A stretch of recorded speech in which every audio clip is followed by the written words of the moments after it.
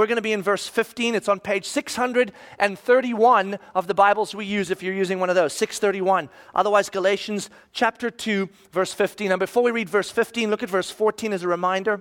But when I saw that their conduct was not in step with the truth of the gospel, I said to Cephas, or Peter, before them all, if you, though a Jew, live like a Gentile and not like a Jew, how can you force the Gentiles to live like a Jew?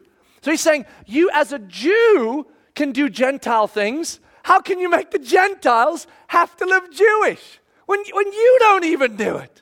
I mean, Peter, you live in the freedom of the gospel, living outside of the Jewish structure. How can you make the Gentiles want to do this? This is crazy. And now look, right as he continues on, the speech just goes right on. He's still talking to Peter here. Look what he says. Verse 15. We ourselves are Jews by birth and not Gentile sinners. That's a strange way for Paul to step in, isn't it?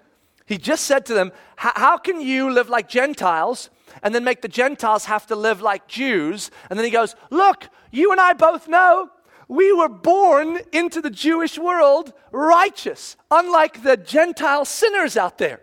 Doesn't that seem opposite to what Paul's trying to present here? Paul's almost like now arguing for Peter. Pete, it's like a little secret moment. Hey, we both know we're righteous, and there's sinners out there. But here in this little secret room, let's be gracious to them. You think that's what's coming, but it's not. Paul is using that as a bait to say to him, oh, that's what we thought, but look what's actually true. Look what he says. He says, we ourselves are Jews by birth and not Gentile sinners. Yet, there it is, that beautiful word. Yet, we know that a person is not justified by works of the law, but through faith in Jesus Christ. So we also have believed in Christ Jesus in order to be justified by faith in Christ and not by works of the law, because by works of the law, no one will be justified. See what Paul's done here? He said, hey, Pete, remember? You and me, brother, and the rest of us in this room, we were born into the privileged life of the righteous, those who belong to God. We weren't the Gentile sinners. But do you remember what we discovered in our journey?